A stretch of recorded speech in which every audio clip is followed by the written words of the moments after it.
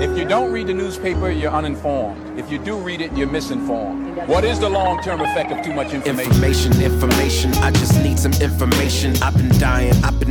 Is it lack of education? I've been reading without any transformation. I'm addicted. Is it overstimulation? Hey. Welcome to the Sixth Sense Report. Hear ye, come on. You are listening to the Sixth Sense Report with Joe Nikoloff and Darnell Samuels. It's that time of the cycle, bro. Are you ready to vote? Vote. Yeah, man. I am. This is I'm really excited about this go around in regards to the party platforms and just learning a lot. Not so much excited to, go out to vote, but more so excited about the exchange of ideas. If that sounds weird. Yeah, I mean, I think we're in a dynamic time. There's a couple like the Conservative Party essentially split into two.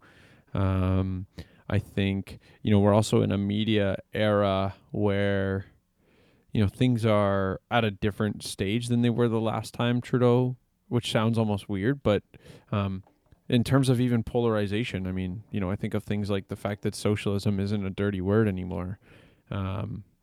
But for our parents' generation, it was like grotesque. And I find that interesting. But I think it's actually going to result in something better for us as the population. And what I'm about to say, most people will think I'm crazy. And that is... Everything you say sounds crazy. Yeah, fair enough. But that's because I would say, for the most part, my ideas are... Libertarian. Well, libertarian, but they're also outside of the mainstream. Of course, yes. And most of the time, I've come to them logically and thoroughly researched. Mm-hmm. And the mainstream ideas tend to strawman my ideas so that they're not even engaged with. Yeah. And what I was about to say was, every election, the number one thing that I'm hoping for is a minority government. Why is that? Less will get done. Okay, good. Okay, Which means me as the citizen, less change will happen, which will be less disruptive, even if it's for the good. Like, arguably, I make plans today based on the laws today. And then you turn around and change them, and 5 years from now, those decisions that I made were no longer the right decisions. That's a very interesting perspective. That's very interesting. I never considered that. Well, in light of that concept, and looking at change and what's to come, today we're going to look at the debate, the federal leaders debate that happened in Ottawa. So we basically we're going to look at that and look at the four particular questions that all the questions are a reflection of what was on the minds of Canadians, but then there were four that we found that kind of nuance the heart of what is going on in the minds of Canadians, but also it also reflects and shows a lot about the party's response to these controversial questions and how the questions were asked. So just real quickly, Joe, what was your take of the debates? Well, hold on. So you listened to the English one, but not the French, right? Yeah. I figured that was good enough for me.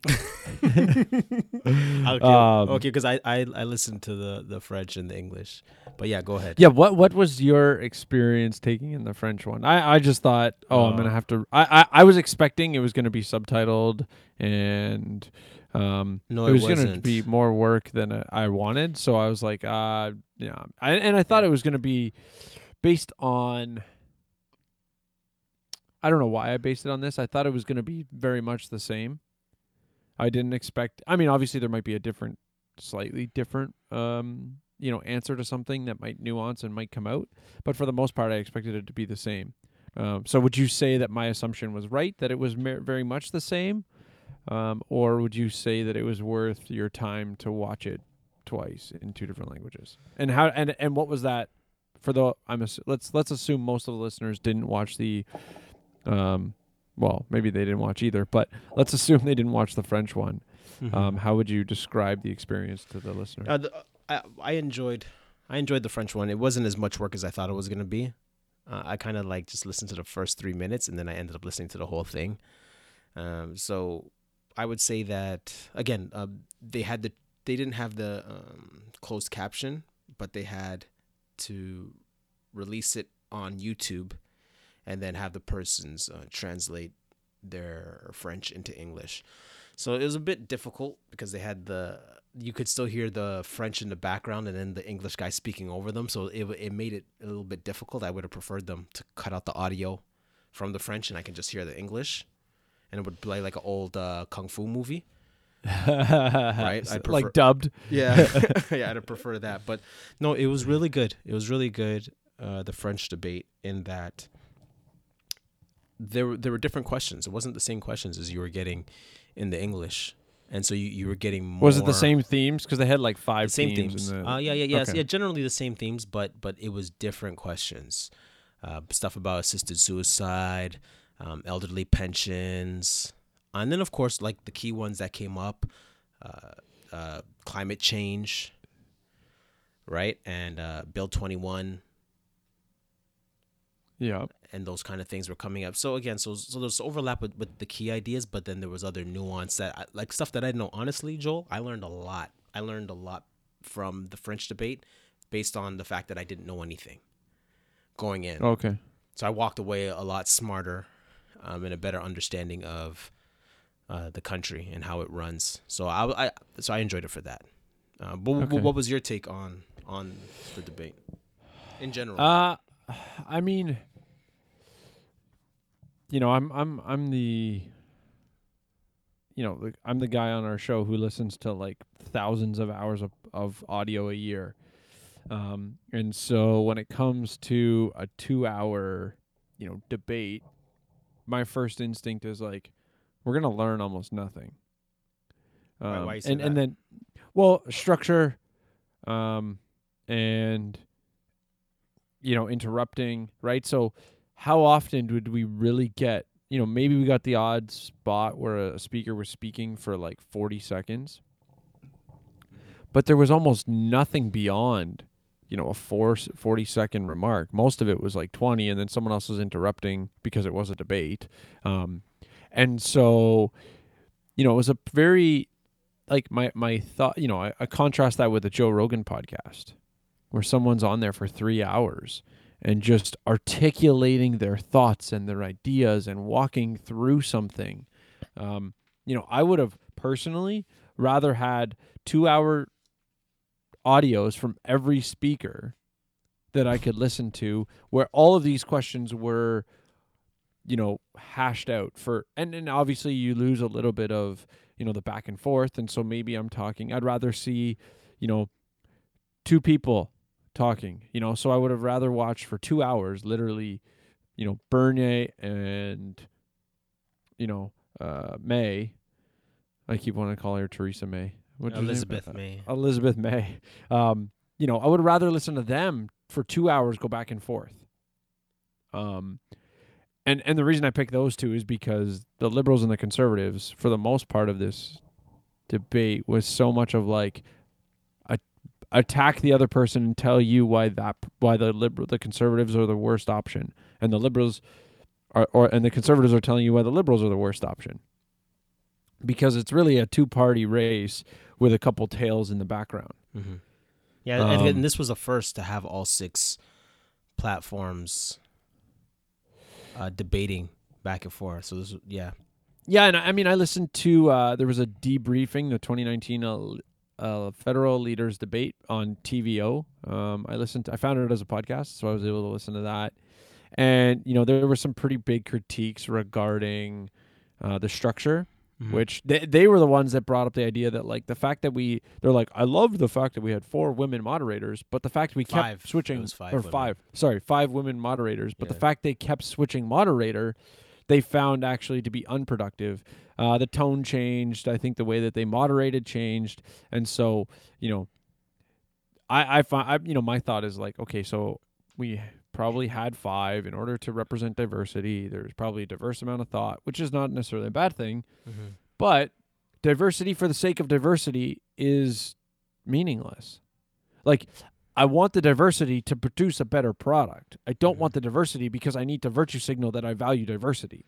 Yeah. Right? That's where I think, I believe Bernier brought it up at one point in the debate, and he made the idea of like, I think he called out someone, I want to say the Green Party. He's like, or it was actually probably Trudeau, saying, actually, you know what? It was probably Scheer calling out Trudeau, saying, you don't value diversity of ideas. You only value diversity of, and I would say diversity of ideas is the most important aspect to politics, because at the end of the day, unfortunately, the way our system works is whoever had the majority governs the minority to their detriment, as opposed to the diversity of people are governed in a manner that best meets the individual's needs. Bernier, and this is where, and Bernier was granted an exemption. I don't know what the standards were, but apparently there was they granted exceptions to have all these 6 people up there. And so I think technically Bernier and the bloc leader shouldn't have been there, apparently. I'm glad they made the exemption for Bernier, because I found that for many questions it was like, oh, you have the same answer, and you have the same answer, and you have the same answer. Even if people disagree what he has to say, the fact that, we're contrasting ideas. Like, if your idea can't handle being contrasted, how do you even know your idea is that good? Just because it's settled or, popular opinion. That doesn't actually make it a good idea. It just means that more people believe it. Like, more people believe lobotomy was a good thing at one point in time. Let's walk that one back. But anyways, I know I've kind of gone on a rant and a rave here. Yeah, no, but, no, it's because you're excited. It's because you're excited. Yeah. Well, I mean, it was, a part of it's funny is like watching it was painful because like I to be honest, I never watch these things. I only watched it because we're going to do a podcast on it. Now, I would say since we've started the podcast, I probably become more interested in it because I feel like I need to be able to answer if someone asks me a question about it. Well, it's funny you say that, because the feedback I got from a lot of people was that it was a mess or that it was confusing. But I don't know, man. I enjoyed it. I thought it was really good. And I guess I'm not trying to be Mr. Positive. I'm trying to be Mr. Objective here. And yeah, I thought it was super beneficial. And for me, like, my psychological makeup is that I overanalyze people. That's my thing. I like analyzing people and not just taking what they say at face value. So I analyze the way they dress. So the way how they were dressed on stage. I was, looking at analyzing what they were wearing and the color schemes and their ties and so forth, because it told me a lot about them as people. But also I was listening for what they weren't saying. And I guess for me as a Christian, and coming out of a church that wasn't preaching expository, in that the preaching wasn't the best. So I'm used to hearing rhetoric. You're not wrong, but I want to what's the reason you have that ear? The reason why I have that ear is because I have principles in which to interpret. So if you, but you're doing the due diligence yourself. Yes. Right? But part of it you is, have an opinion on that text, or you've broken down text before, Yeah. such that when you hear someone breaking down text poorly, you're like, wait a second, that's not right. or that doesn't sound right, or what about this, right? And so my point is that, or the reason I wanted to cut you off was to say, like, you got to do your homework. You got to be in a position to call out BS. Otherwise, He ain't talking about what's the Bible rest study.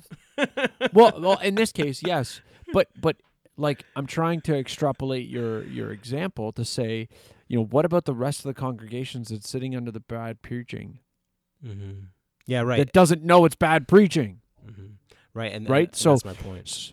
So how do we contrast? So maybe I'm just reiterating your point for you, but now when you're listening to the equivalent of bad preaching, Yeah, so you have eyes to see and ears to hear.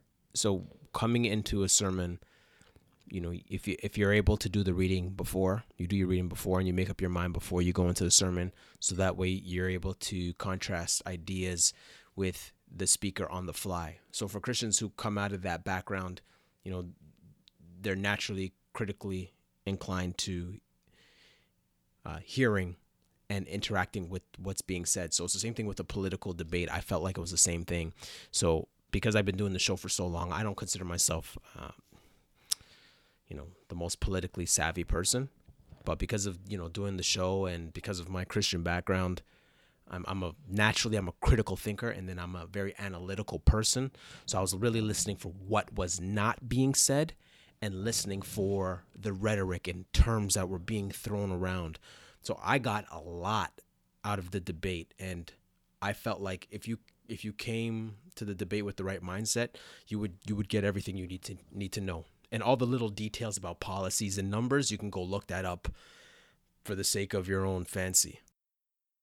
But I think there were key elements or key discussions or questions that were being asked, and how they were being asked was saying a lot about the Canadian people. I think for the listener who's not going in, or the audience member who's not going in as intently as you, like I went in very intently because I'm like, I got to record a podcast on this. I got to pay attention. I got to listen. Me being a nerd, I bust out a spreadsheet. I start writing down every question. You did a jotting spreadsheet? note. Yeah, I did a spreadsheet. I live in spreadsheets. Yeah. So Okay, well, hold on. Hey, Joel, are you okay with sharing it with the? Well, yeah. Shoot me an email or shoot us an email, sixcentesreport@gmail.com, and I'll send it back to you if you really want to see what I wrote. But I'm not just gonna drop it online. Yeah, but it's pretty thorough, man. Yeah, I mean, and part of that's because I want to be so going in as intently. One, I start noticing the structure, and I wonder, how much of the criticisms that were posted through TVO and stuff about the talking, they criticized the amount of talking over each other, the amount of speakers was bad, and I wonder how much of that was because, they're thinking of it from the eyes of the person who's not paying attention. So hopefully, our discussion for the listener going forward would be able to help them think through these things. But I just want to let them know what we're going to address. The 4 topics deal with the theme 1, leadership in Canada and the world. Theme 2, polarization, human rights, and immigration. And then theme 3, Indigenous issues. We skipped theme 4, which was about affordability and income security, and then we go to theme 5, environment and energy. The first aspect of theme 1, leadership in Canada and the world, they were talking about polarization. That was like the big overarching theme: polarization, human rights, and immigration. And it almost seemed like they singled out Maxime Bernier.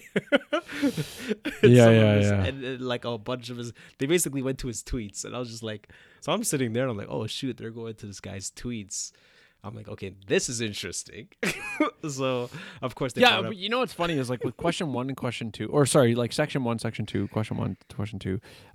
I definitely felt there was and I mean, they kept reiterating this is random. We've, things have been randomly selected to be in this order. Anyways, I just was like, when I first sat down, I'm like, oh my goodness, it almost feels like a setup. Now again, they said it was random. I'll trust that it was random, but it was definitely like he was in the crosshairs at the start for everybody. And it was like, for all parties across the board, it's like, you're dangerous. Nobody should vote for you. Like, let's get rid of this guy.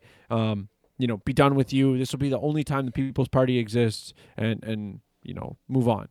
Okay. So, anyways, so in that line when they brought up his tweets, and they brought up different things, I definitely thought it was a bit of straw manning in the sense of let's not engage his ideas, let's just paint him as this radical and put him off in the corner. Okay, so let me read the question that was asked and then Bernie's response. So the question was, many Canadians have felt the implications of a divided world, more so than in 2015.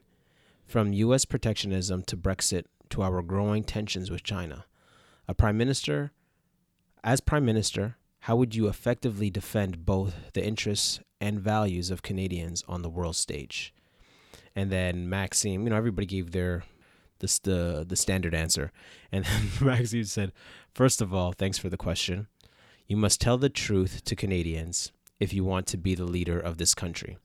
And what I'm saying about extreme multiculturalism, it is not the way to build this country. Yes, this country is a diverse country, and we must be proud of that. But we don't need the legislation like Multiculturalism Act to tell us who we are. We are a diverse country, and we are proud of that. What I'm saying is, because it's in line with the immigration, I'm saying that we must have fewer immigrants in the country to be sure for these people to participate in our society. So it is a great country, but it's time to have a discussion about the immigration. We don't want our country to be like other countries in Europe where they have a huge difficulty to integrate their immigrants. Yeah, so I mean, there's another question actually. It was like we're gonna talk about Bill 21, but it was and I thought it was right after that Bill 21 question that I think it was an amazing question, and nobody answered it. Like, it was essentially like nobody answered the question, and the question was from UBC. It's and I've paraphrased it, but this is what I wrote. I wrote, Canada is more divided than ever. If diversity, and this is what the guy said, if diversity is strength, but division is our weakness, how will you ensure all voices across the political spectrum are heard and considered? And so, I think the only reason I wanted to bring it up, I literally thought that was the best question of the night. And I, including, Maxime Bernier, he went back to his immigration answer. I thought in general, nobody really addressed this idea of like, yeah, you might value diversity, but division isn't productive, right? So how do you have diversity and without division? And I thought, as you were reading Maxime's answer, that's him kind of trying to say, like, we need to have a conversation about immigration because we don't want to have division. We don't want to have, and his point about the UK cannot be like, if you're listening to that and you're like, oh, he's an idiot, he doesn't know what he's talking about. Like, no, you're ignorant to the realities of what he's talking about. Like, there are, segments within, I think Sweden might be an example of it. Tim Pool is the guy that I've followed, and he's done a bunch of research on this with regards to, it's really second generation immigrants whose parents were essentially just like secluded into their own. It was like they created a Chinatown, like, and nobody ever integrated. And so now the kids of these immigrants are still not integrated into the society. And so I think Maxime's, he's worded it so well that he kept saying, we need to start having a conversation around immigration. And everyone else's answers aren't about a conversation. They're about, I'm just going to do what I think is best, and I don't even care what Canadians think. And if Canadians want less immigration, well, then they're a bunch of racists. Mm-hmm. And it's just like, I find it, from an intellectually driven person, I find it discouraging that there's no real desire to learn and when I say learn, what I mean is to put my ideas up on a pedestal to be evaluated, discussed, and destroyed if they're wrong. What I was looking at, what stuck out to me about that was the Multiculturalism Act, and that he would so boldly as take a shot at it. And I was just like, well, I thought, diversity and multiculturalism is what we hang our hat on, and it's a good thing. But it was just very, it was just very unique for him to step out and be like, okay, well, no, there's a problem with multiculturalism or extreme multiculturalism. And I was just looking into it, and Maxim's issue was like, okay, well, where do we draw the line? And then I found an article by Philip Carl Salzman, who is a professor of anthropology at McGill University. And this was the issue, because, I didn't really understand what the issue was. So this is what he said the issue was. Every society must have a culture that is to some substantial degree coherent, or else chaos will ensue. The second point is Western civilization is our heritage and is valuable and worth defending. And then his third point is democracy requires that majorities, cultural and electoral, must be respected. For these three reasons, it is the duty of immigrants and minorities to adapt to the heritage and mainstream culture. And I thought that was fascinating in that he was saying, like, yeah, what you want is that people or immigrants to adapt to the way we do things in this country so that it maintains the prosperity of the country. It almost came across as like, we talked about this before, Orwellian doublespeak. We talked about George Orwell's book, 1984, and that tweet that Maxime Bernier had addressing Trudeau and also addressing Scheer, and he was basically saying that the diversity Trudeau is fighting for is a political one. So it redefines terms like racism and gender and fetus and keeps people confused and scared and dependent on the government. So like sexual orientation, race, and gender fall under the economic umbrella of social planning, which translates politically into big government.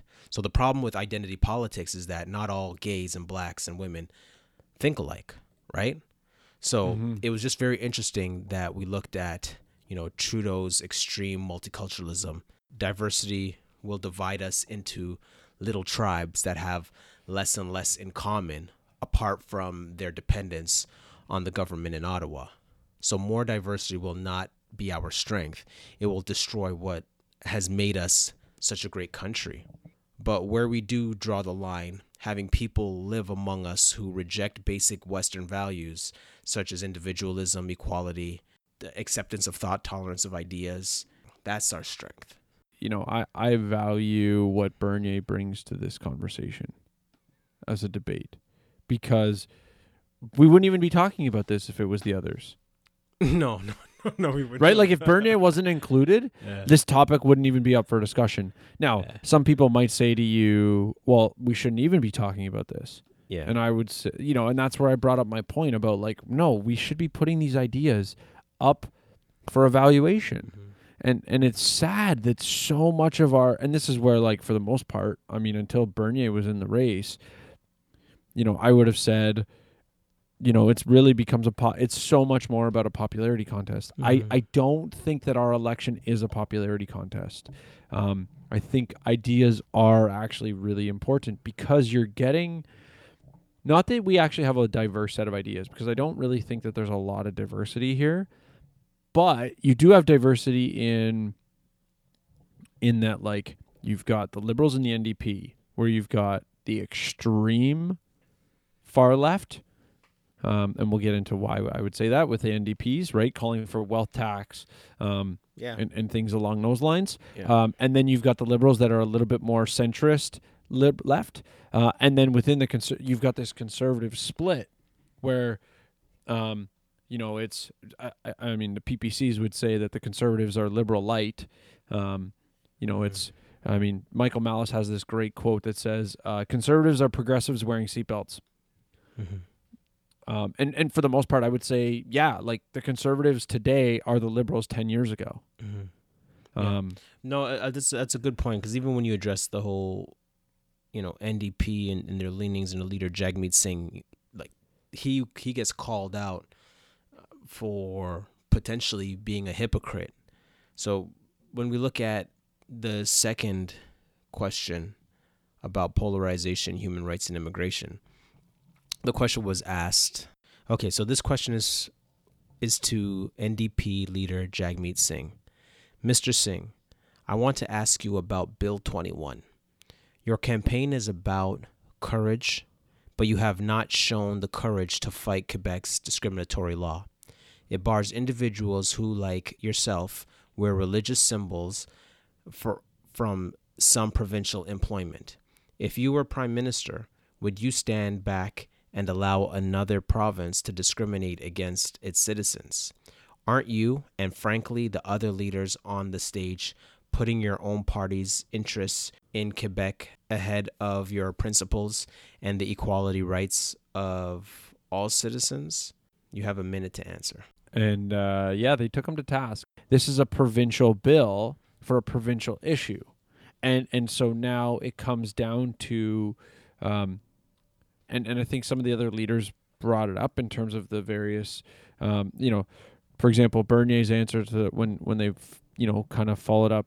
So after NDP got to answer, then it goes across and everyone challenges him back and forth, right? So it becomes like a bit of an open debate, one-on-one, I think. Mm-hmm. And in this case, I think it was just answering the question, for their own concern. So Bernier basically had said, respect the Constitution. And to me, that was the flag. Like, oh, he said provincial jurisdiction. And for the most part, that's what this comes down to. It's a provincial jurisdiction. And Scheer said the same thing. Conservatives won't intervene because it's provincial jurisdiction. And same with the Green Party, Elizabeth. The Green May. Party, obviously the Bloc's not going to do anything because it's them doing it to themselves. Yeah. Well, he said it was a non-issue. Yeah. So, it comes down to respecting the constitutional aspect of the let's call it the legal structure within Canada, and so the NDPs are saying like, well, hey, here's something that's violating people's rights within Canada. Why aren't you doing anything about it? And so, I mean, he answers by saying, he opposes all laws that divide, but at the end of the day, he won't intervene. So he's saying he's against the law, but he won't do anything to undo the law. He'll Why? allow I think he's to some extent he's saying, oh, I'm respecting the fact that it's Quebec's place to make these laws. And also, you need those votes from Quebec, which kind of caught them in a catch-22 in the hypocrisy, right? Because in order for them to, get into office, they need that vote from Quebec. So you don't want to piss anybody off. Yeah, I mean, taking advantage of a seat in Quebec is a bit of a unicorn, right? There's the odd seat from Quebec that doesn't go to Bloc Québécois. I don't know the actual numbers off the top of my head. I should have looked it up, but if you look at the most recent elections, I bet you never see anywhere near less than 75% going to the Bloc. I could be dead wrong there, but I'm pretty sure it's that over 50% of the votes for sure are going to the Bloc. Otherwise, this party would dissolve and go away. So, I think you raise a good point that if the people within Quebec want this law, who am I on the federal stage to try to overturn that if I'm also trying to get their votes? I think, and to contrast, Liberals are actually saying like, hey, I wrote that he was pandering to discrimination. Who? That was Trudeau's response. But then he's just we'll try to because Trudeau was saying that he will try to overturn Bill 21. And he's kind of showing himself as being he started with just kind of, when I say pandering, he's just kind of giving the standard anti-discrimination sort of, virtue signaling. And maybe I'm being a little, not generous with my description of his words. And then, the point, though, is really he finishes by saying, we are the only party that will try to intervene on Bill 21. And I think it actually is symbolic of the fact of how the Liberals view the law or view the Constitution or view the structure of law within Canada. They more so see it as a roadblock as opposed to a guidance to follow. Mm-hmm. Right. Yeah. No. And I thought that was very fascinating, in that it really exposed the hand of all the political parties and the way they saw this issue. Because Jagmeet Singh, I'm sure he's a nice guy, but throughout the debate, he was kind of positioning himself, or not kind of, he was positioning himself as, the more morally upright, the better man than Scheer and Trudeau. And Bernier. And Bernier, of course. And everybody He else. called out Bernier for like inciting hatred. You don't deserve a platform. Your yes. ideas are hurtful. Like he went in this question. He went after Bernier. Yep.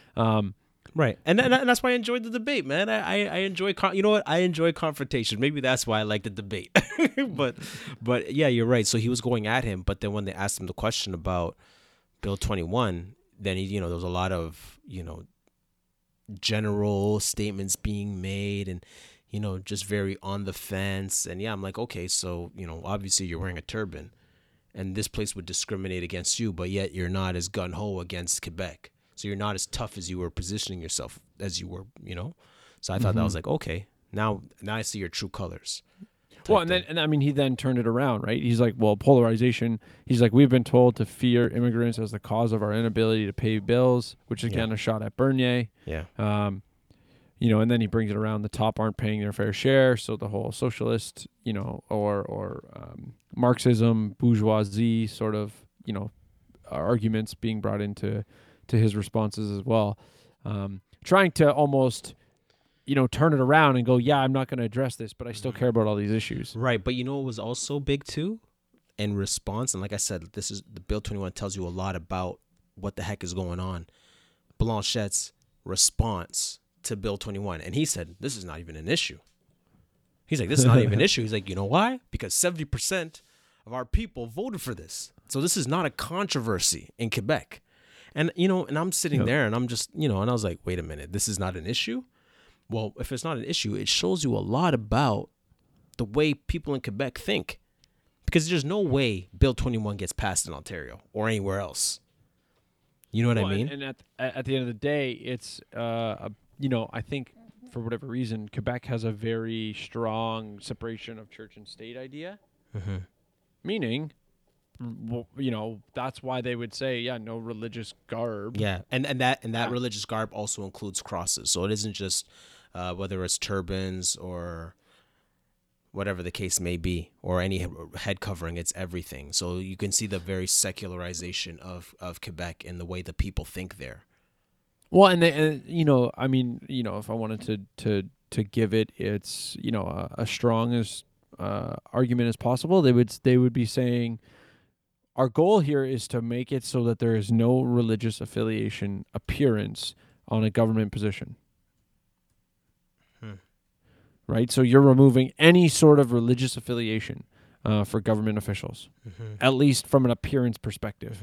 Okay, you know what? If you say, I never thought about it that way. If you say it that way, then that sounds, okay. I can see where they're coming from with that, because automatically, has this negative connotation that these people are racist and discriminating. But if they're saying you can't wear a cross, what's racist about telling somebody not to wear a cross or a turban? Right? Like, the thing is, it's funny is, like, nobody cares that they're telling Christians not to be affiliated with Christianity. Right. Yes. Yeah, that's a good point. Yeah. Right? Like, but we're in that conversation as well. And so, hey, if the population doesn't want religious attire at a taxpayer funded position, like, I mean, as much as, you might want to call them racist for it, well, I would say that's a straw man. You're actually not engaging the idea. Well, why do they have that perspective?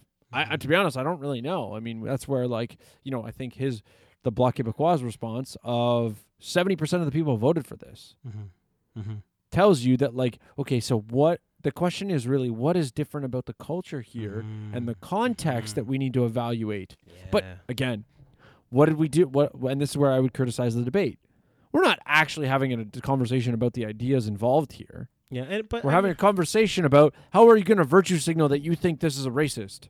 Well, yeah, but also, again, for some people who aren't as, politically savvy or well-versed in politics, there's still something to be learned about the country and the way people think, in that and also how people position themselves politically. And that's why I thought it was very fascinating with the NDP Representative Jagmeet Singh and how he got caught out there in his hypocrisy when it came to that bill and how polarization that bill is. So I thought it was really good, and hopefully we get to revisit it in the future on the show. I mean, because we don't have much time, but I just thought it was a very good dilemma for us to wrestle with. But with that said, like, there's another side of the coin when it comes to the country and like the way we look at one group of people in Quebec, how they are like they're almost like their own sovereign state and they do their own thing. But then the other side, we have another group of people, the indigenous people, who are spread out and aren't concentrated in a place. So it's made it very difficult for them to want to be able to exercise some kind of sovereignty as their own state. And this has been an ongoing issue. So theme 3 is the indigenous issues. And the main principle that if you're not a politics guy and you want to just get an understanding of what's going on with this issue is nobody cares. When it comes to politics and as a political policy or platform to address, technically no party really cares about the indigenous issue because the people are spread out. The people don't vote. So if they don't vote, they don't have money, and they don't spread out, they don't matter. But the sad part is anybody, who's actually studied the history of Aboriginal people in this country, it's terrible. It's... I mean, just go, I think... it's terrible. A piece of it, I mean, go listen to our episode, Sir John A. Macdonald, or the politically incorrect guide to Sir John A. Macdonald. Yeah, Professor Fott. Shout out. I mean, I've said this to you before. I think I said it on the show. Like, I learned so much, just Canadian history, listening to that episode, or being on the listening show to it, and being part of it. Professor, yeah. But and partly because, like, when I'm in grade 10 or 11 taking Canadian history, like, I don't care. I just want to get the credit and get out of there. Right? Like, I'm a kid. Yeah. This is not interesting to me. I want to go do math. Like, I know that's abnormal for math. People. Oh, yeah. So that's why I'm an accountant, bro.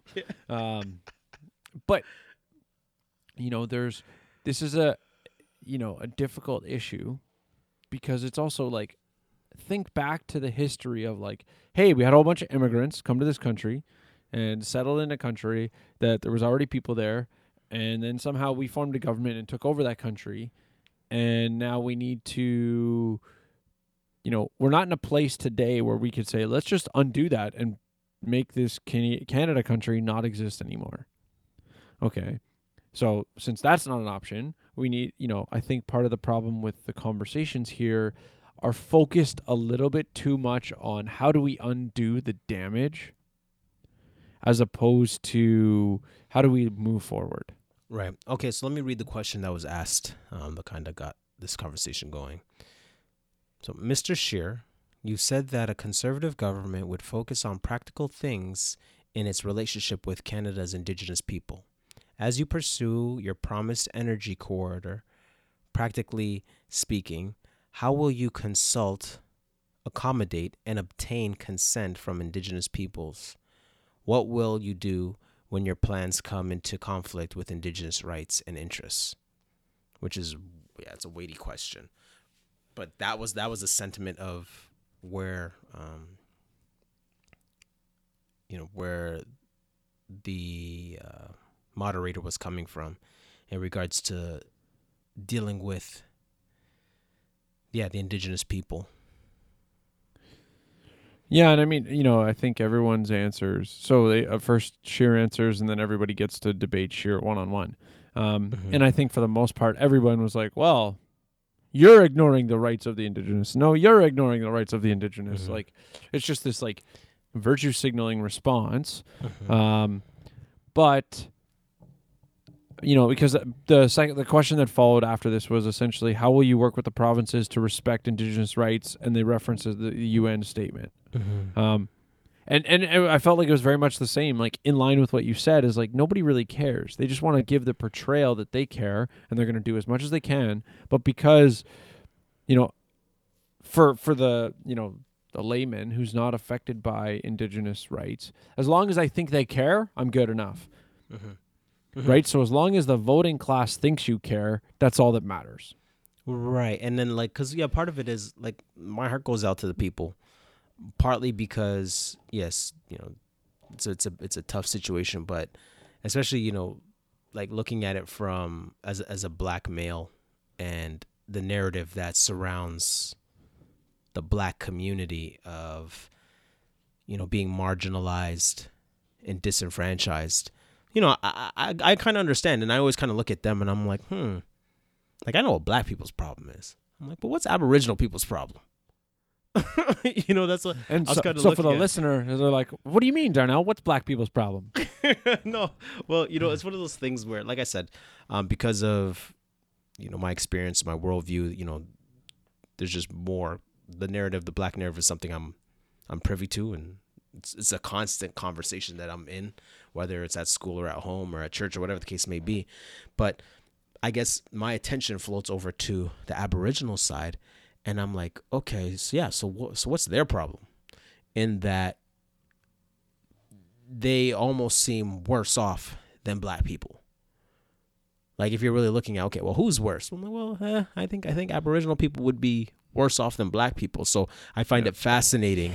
I mean, alcoholism, drug abuse, especially with minors, like you just take that issue alone and you go like, well, we don't see this in any other component of society. Yeah, any other ethnicity. And I just thought it was very fascinating, and that this has been a long, ongoing issue of them always struggling. As a people group. Yeah. So I just found it very fascinating, and I hope going forward in the future we'll have a lot more episodes like this and guests that we can kind of like unpack this, because this is just very interesting. And so it was very surface level. Even the debate, right? It was very surface level discussion of the issues. But even then, you can still write something down and have a place to start from. So, like for example, the Liberal Party said they would promise to fully implement the Indigenous Language Act and the UN Declaration of Rights of Indigenous Peoples. The NDP, the party, wants to develop an action plan for reconciliation based on truth and reconciliation commissions and the report from the UN Declaration. The Bloc Quebec, what the Bloc Québécois was saying, the party has not released much policy on this issue. It does not call itself an ally of the First Peoples and wants to fully implement the UN Declaration of Rights of Indigenous Peoples. The Green Party said Greens, they think the Indian Act is racist and want it dismantled. Right? And then Maxime says that they want to replace the Indian Act, which he called was inherently racist, with a new legal framework. So all these things are proposed solutions, and I'm all about solutions, and I think it's good to analyze and really look at, okay, well, what are these solutions that people are offering, and why haven't they been working? Well, and I think or maybe some are working, I don't know, but like even like how do you measure progress at this rate? Or you know what I mean, or what standard of statistics is the most reliable? All these kind of questions are good questions to really look at the situation. Well, and I think you raised the last question you raised, I think, is something we don't do enough in politics, and that is, you said, how do we measure success? And the reason I was actually thinking about this a couple of days ago with respect to, something like universal UBI or universal basic income or minimum wage, they'll we're given these policies, they're told they're going to work, and then the problem is that statistics is so easily manipulated. If you don't it's impossible to control for every variable, but if you really wanted to know the impact of something like minimum wage or any other variable, you would literally need to hold every other variable constant and say nothing else gets to change, only minimum wage. But that's not even realistic, right? And so, but the reason why I bring it up is to say the problem is we don't come out with a framework to say, hey, we're going to run this trial on a small, hey, let's try something new with 3 tribes in some area of Ontario, or and let's see if we do something. Let's try something and see the results. Is it net negative, net positive, and actually come up with a testing framework or an evaluation framework beforehand. The reason they'll never do that is because what they do is they gather data on whatever it is that they're running or doing, and then just try to manipulate it or present it in a way to show that they're good, so they can get reelected again. Right? There's no interest in showing you that the policy they implemented actually sucked, and we're going to have to undo it. Like, that is never an acceptable option for a politician. And that is the biggest problem here when it comes to politics in general, right? The ability to recognize that we made an attempt on something and it actually turns out that it's bad, or we actually need to go in the opposite direction, that's not an option. That's not even within consideration. It's always about how do people perceive our actions and how do we make them think that we're going to be the one to do best for them next time. Next time, right? If there is a next time. Yeah, no, but when I was doing some research, I was reading the book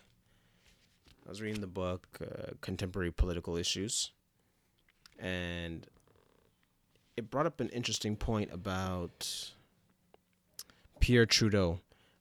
So when he became Prime Minister of Canada, one of his government's early projects was the famous White Paper on Indian Affairs, which articulated an approach to encourage the social, economic, and political integration of natives into Canadian society.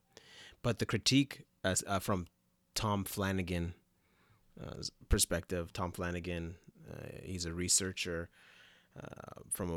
with the Fraser Institute, and so his specialty is Aboriginal studies.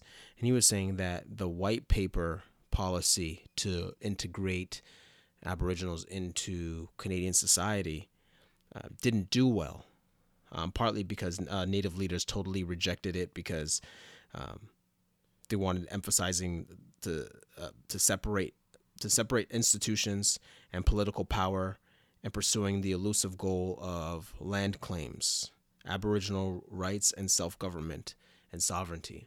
So there's an aspect where the Aboriginal people are their own entity, and they don't want to be assimilated and dispersed and ultimately disappear within the Canadian culture. And they want to be respected and be their own entity in their own state.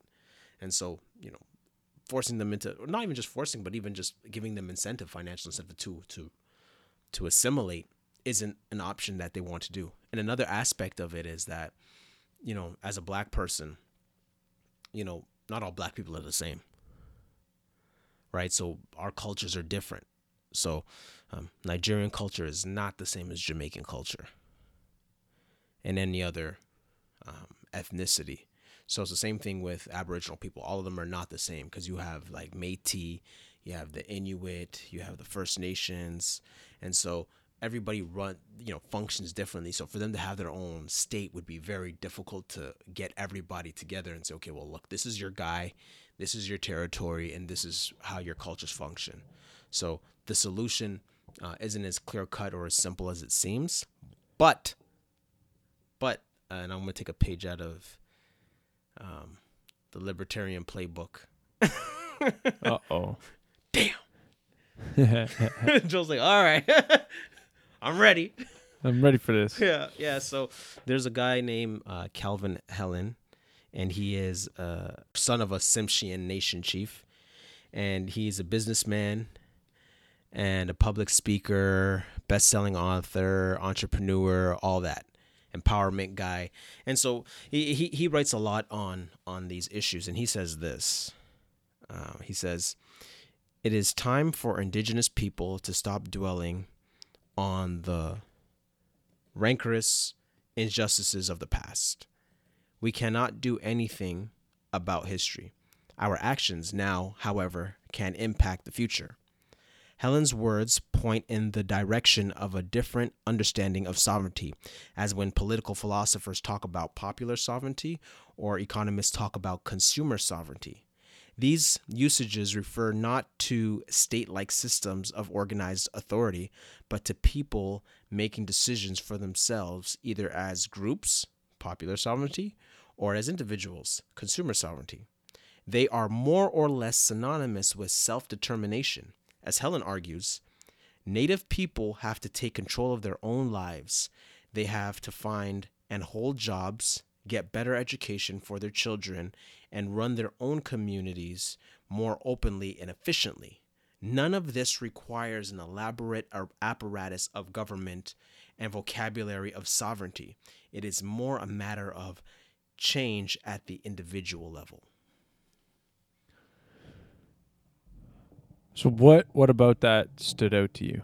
To have the entrepreneurial mindset in regards to, use what gifts you have, provide a service, and get money, and also just being a good steward of what responsibilities you've been given or gifts you've been given. Well, and it sounds like, if I'm not mistaken, you're giving the same solution that you give to black people what you deem their problems. Right.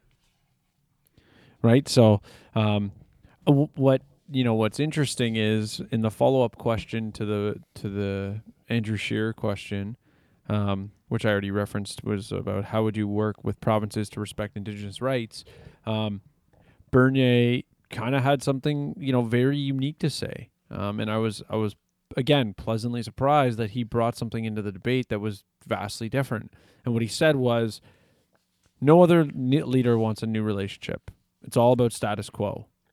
He's like, extreme poverty requires reform. We need to change the current scenario. He's like, he is the only party to try to establish property rights. He wants a new arrangement. And what's interesting is, in line with the idea of property rights, essentially the way that these I don't know the nuances of how it works with every tribe individually or location, and so give me a little grace with what I'm about to say in that regard. But in general, all of these tribes are socialist experiments. Everything is communist experiments. Well, I guess not communist, but they're essentially socialist communes. Yeah. They're everything is owned collectively, and they're having epic failure as a society. I mean, you don't really see many, if at all, a high amount of success as a community as a whole. And so, if you take the concept of, why is property rights important? You go back to the origins of the, homesteading and, Lockean principles around, just different things with regards to how do we set up property rights. The simplest component of it is that you're supposed to mix your labor with property in order to establish that it's your own.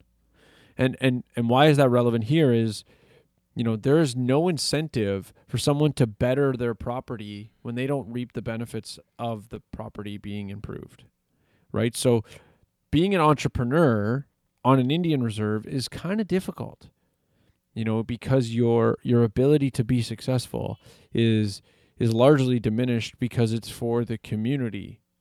It's not so much for you. And so, this is the concern, in essence, around, pursuing socialism within a country like Venezuela, is you end up depleting the resources because there's not enough people creating wealth.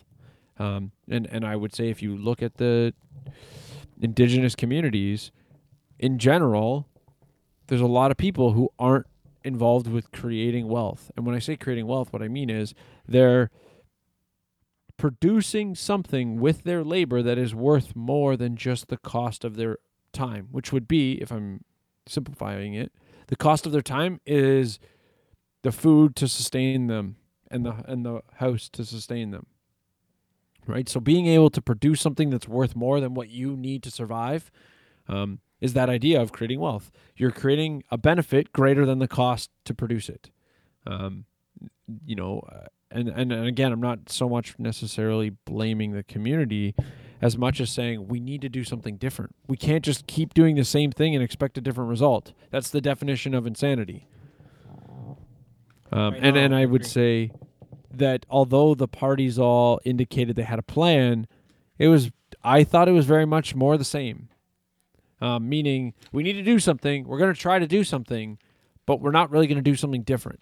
Mm-hmm. We're just going to try and do more. of the same. Maintaining their culture, maintaining their, like, these things aren't going to help them out of poverty, right? Yes, by maintaining the fact that they have their own language, like spending the money to do that, that doesn't help in the long term. Yes, it has heritage value, but if they die because they all starve, what does it matter that you spent money to try to preserve their language? Right. I know I'm using hyperbole to kind of reiterate my point. Obviously, I don't expect them all to die, but the idea being, maybe 2 or 3 communities have to amalgamate in a couple of years because they're struggling so much. Well, essentially, maybe one of those languages ends up dying off anyways, even though we spent dollars upon dollars to try to preserve it. If we can cause them to be economically, if we can do things, or we can change this scenario to provide them the ability to be economically viable and self-sufficient, that would do far more than spending to preserve their culture. That would do far more to preserve their culture, if that is what they desire, assuming it is, than us spending money to preserve their culture. That makes a good point. Okay, good. Other people care about their culture less than they do. So let's get them the ability to preserve it. They care more about spending money, on third world countries. Yeah, right.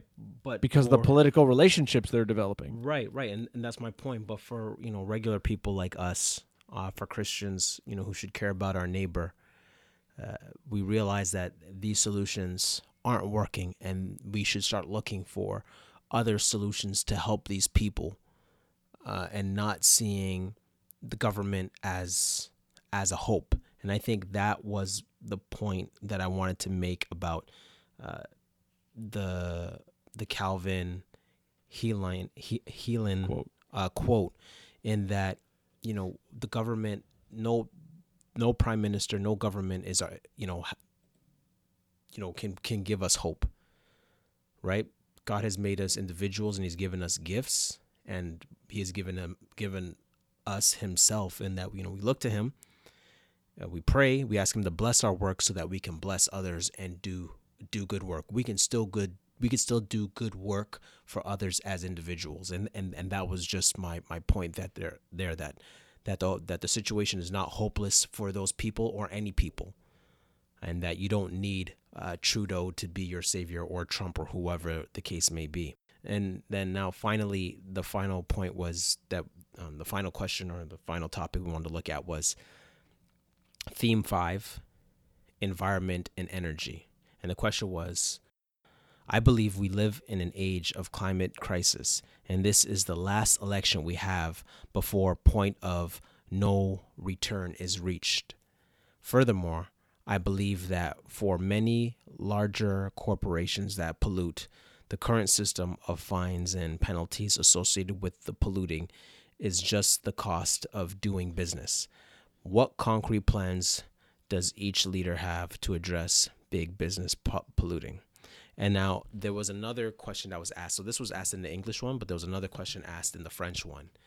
And this sentiment was more so in regards to foreign policy.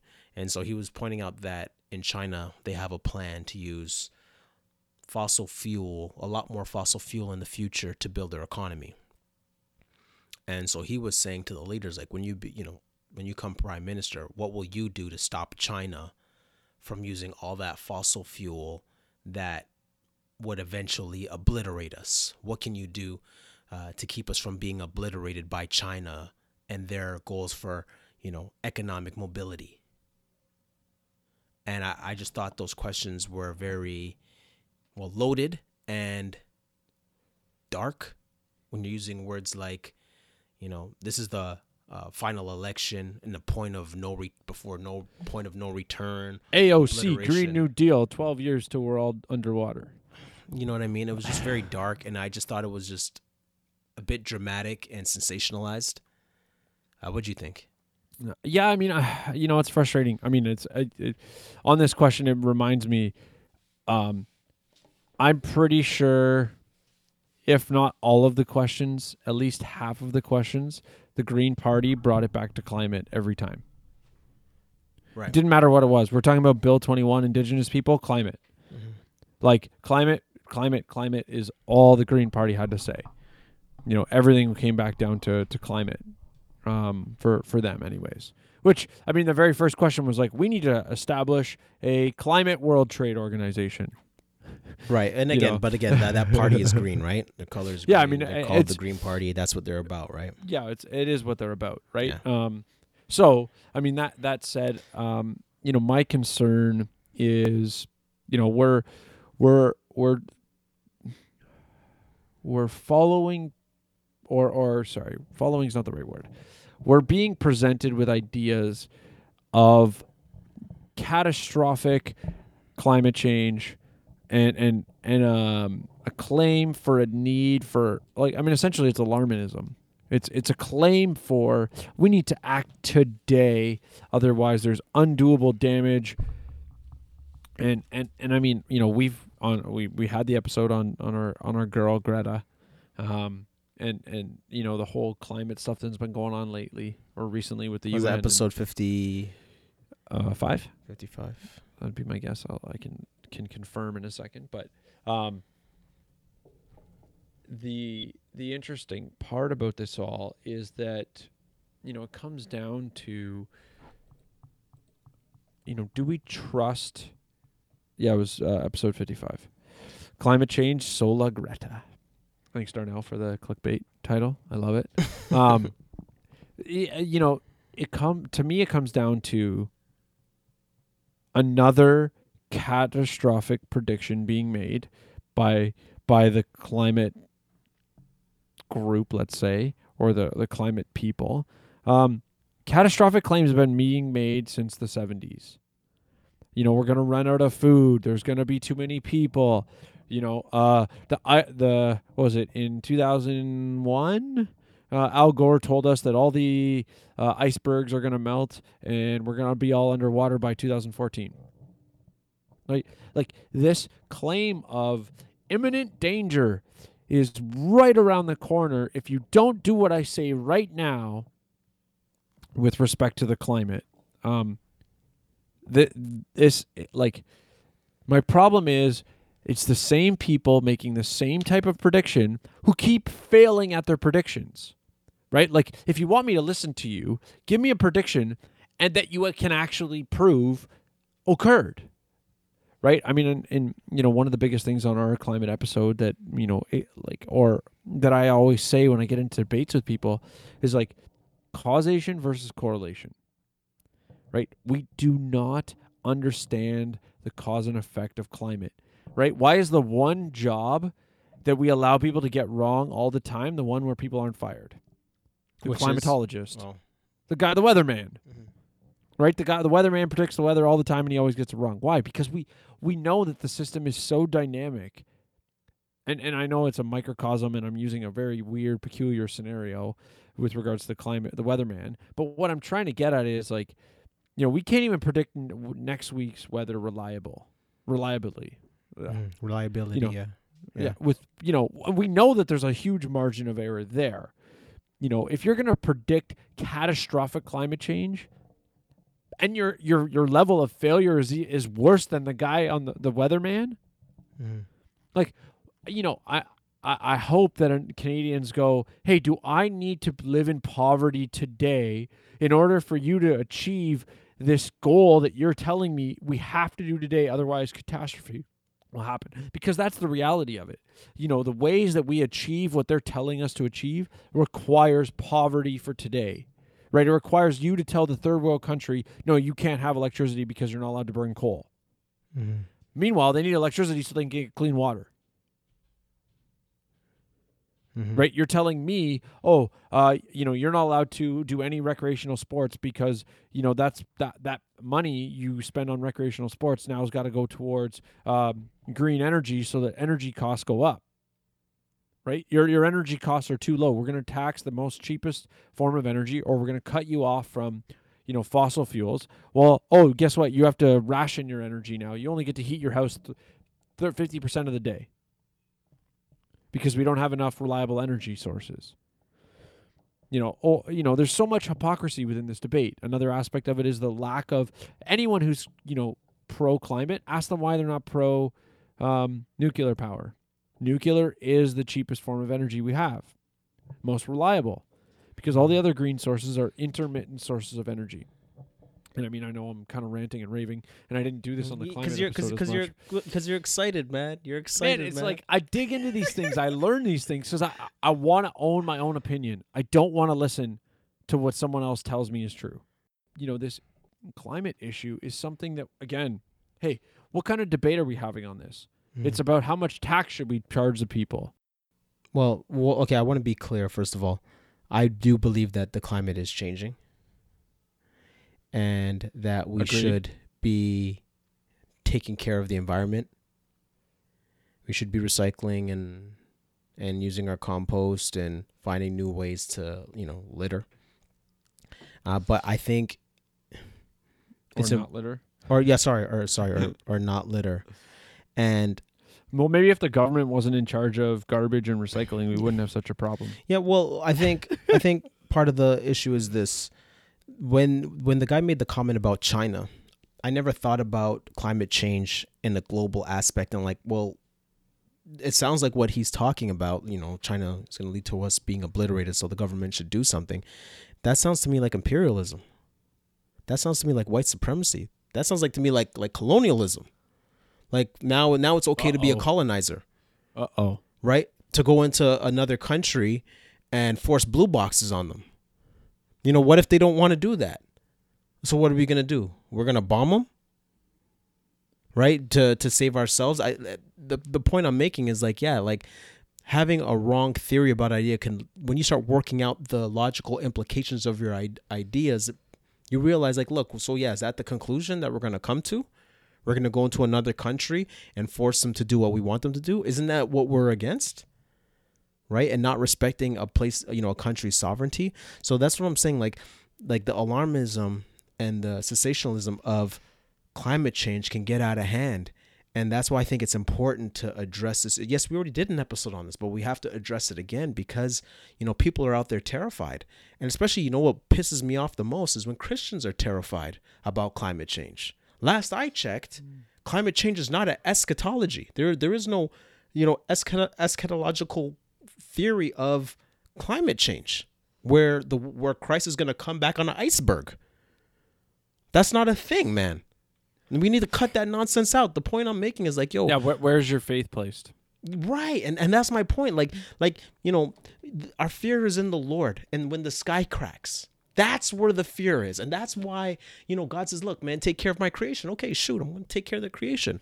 Versus, watching CNN or Greta Thunberg coming in and giving, her spiel and, scaring us, her gospel, and scaring us into these extreme measures of taking care of the environment. So we need to, be more knowledgeable and discerning when we hear the rhetoric about climate change, and remember that, especially as Christians, yes, God gives us a mandate to take care of the earth, but also we already know how this story ends. So stop letting people scare you that it's going to end with an iceberg or a big flood. That's why we have the rainbow, man. Right? What did God say? He will not judge the world by water. It'll be fire this time. Right? Last I checked, when it comes to climate change, nobody's talking about fire falling from the sky and us being burned up. That, you know what I mean? Well, that's why it's called global warming. Well, Earth is going to light on fire, bro. Didn't you know? Right, but you get my point, right? Yeah. But it's just one of those things where we really look at it and we're like, okay, come on, man. Come on, guys, let's smarten up. Let's read our Bibles and let's not get caught up in the hype of climate change. But with all that said, Joel, what is the 2 cents you want to leave the listener with after all that we've addressed? Well, okay, the back and forth was funny, right? The liberals, I thought got it the worst on the energy conversations. The NDP called them hypocrites, saying he'll do one thing and then does something else, like he's subsidizing oil, then he buys a pipeline, granting exemption, and Scheer piled on top of him for that too, just kind of saying like, 3 major pipelines have failed under his watch. He sent $4.5 billion to the U.S. trying to buy the pipeline, or when he bought the pipeline, that now he can't even get put into place. And the carbon. He said carbon offsets are just for privileged to keep polluting. But one of the best zingers was Trudeau made a claim towards he kept referencing, he brought up Doug Ford twice during the debate as like a, token, oh, this is what you're getting. Anyone in Ontario, if you're afraid, you don't like Doug Ford, don't vote for this guy. So then, Joel, based on what we talked about and the debate, what do you want to leave the listeners with in regards to your 2 cents?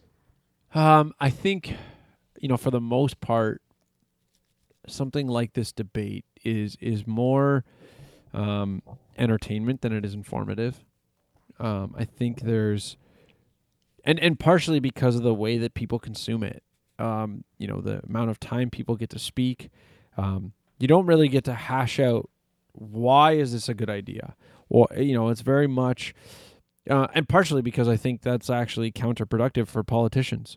They generally are presenting ideas, or they're presenting ideas based on what they think that people want.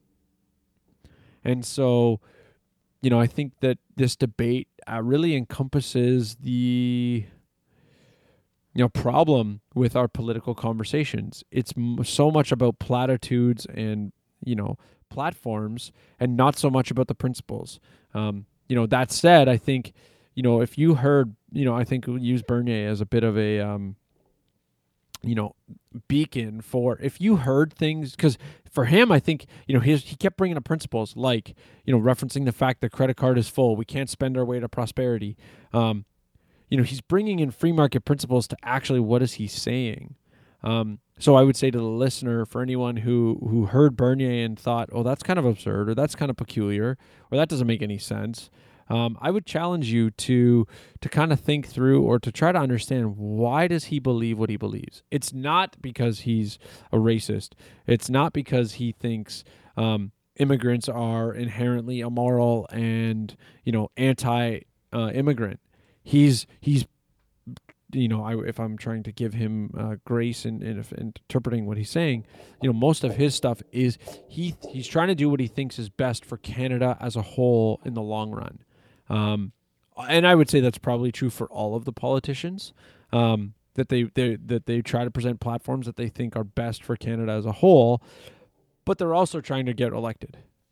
And so, I think you really, for the listener, if your extent of research and understanding of political issues is watching this debate, dare I say, you're ignorant. Like, this debate should not be your level of information, because what you're going to be convinced by is a good speaker, not good ideas. And if you're convinced by a good speaker and not good ideas, I don't think you should actually go to the voting booth. Because you're actually just listening to the guy who sounds good. The snake oil salesman might be selling you snake oil. That said, there's plenty of people who believe socialistic policies are better for our country. And the sad thing is, we live in a very interesting time where I think, we're going to see some reformation to politics, to governance. The things like distributed ledger technology, let's call it the second wave of the internet, if you want to call it that. Different things where, AI, automation, it's going to change the world we live in very, very rapidly. And I think hopefully what we will see is the ability to have competing governments. And now we actually get to have competing ideas. Because unfortunately, we're in a world where you vote for ideas, they go in, and there's really no way to compare what would a different set of ideas resulted in. because that would require comparing to an alternative universe where you kept everything else the same. But here's hoping for a minority government. I dare I say I'd almost rather have a liberal minority than a conservative majority. Because I think the conservative majority is just, as I said, progressives wearing seatbelts. They're gonna grow government. They're gonna increase over the long haul. It's gonna cause taxes to have to go up. If the deficits don't start going away, the long-term consequences are only gonna come to fruition sooner. What's your 2 cents?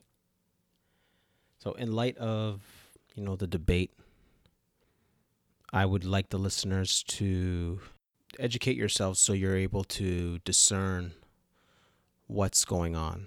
Because, our tagline is Sixth Sense Makes Change, in that, the exchanging of ideas and talking about ideas, those who talk about ideas more and know what's going on in the world are those more likely to make change versus those who have, withdrawn from the political process or just society in general and just, stay in their room and eat pizza pockets and play video games. You know what I mean? So educate yourself on terms and definitions. So define the terms, recognize the rhetoric. Once you've defined the terms, you'll be able to recognize the rhetoric and know what you believe going in. That includes church as well. That includes going into the lecture at school. That includes listening to the debate. Because the Bible talks about being salt and light, but mainly the idea of salt. So when Jesus says on the Sermon on the Mount in Matthew chapter 5, he says in verse 13, you are the salt of the earth. And what he's basically saying is that, okay, well, maintain your saltiness by knowing what's right, what's wrong, what's true, what's false. Salt acts as a preservative. It preserves things from decaying. Our culture is decaying. We're seeing the changing of terms, the changing of words by rhetoric. It's being decayed and dumbed down and trivialized and relativized.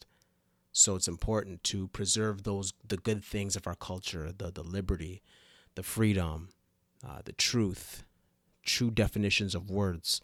These things are important. So if you're educated and you're making informed decisions, you know what's what, and you're able to still maintain a hope, and you're not being persuaded by every wind of doctrine that comes from the political pulpits, but you're able to discern what's true from false and then still have a hope to say, okay, you know what?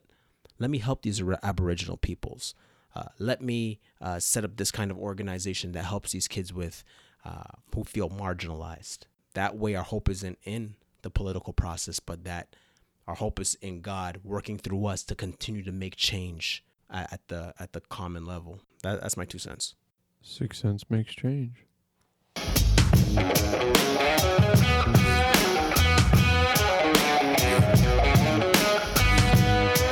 But you heard me? Does that make sense?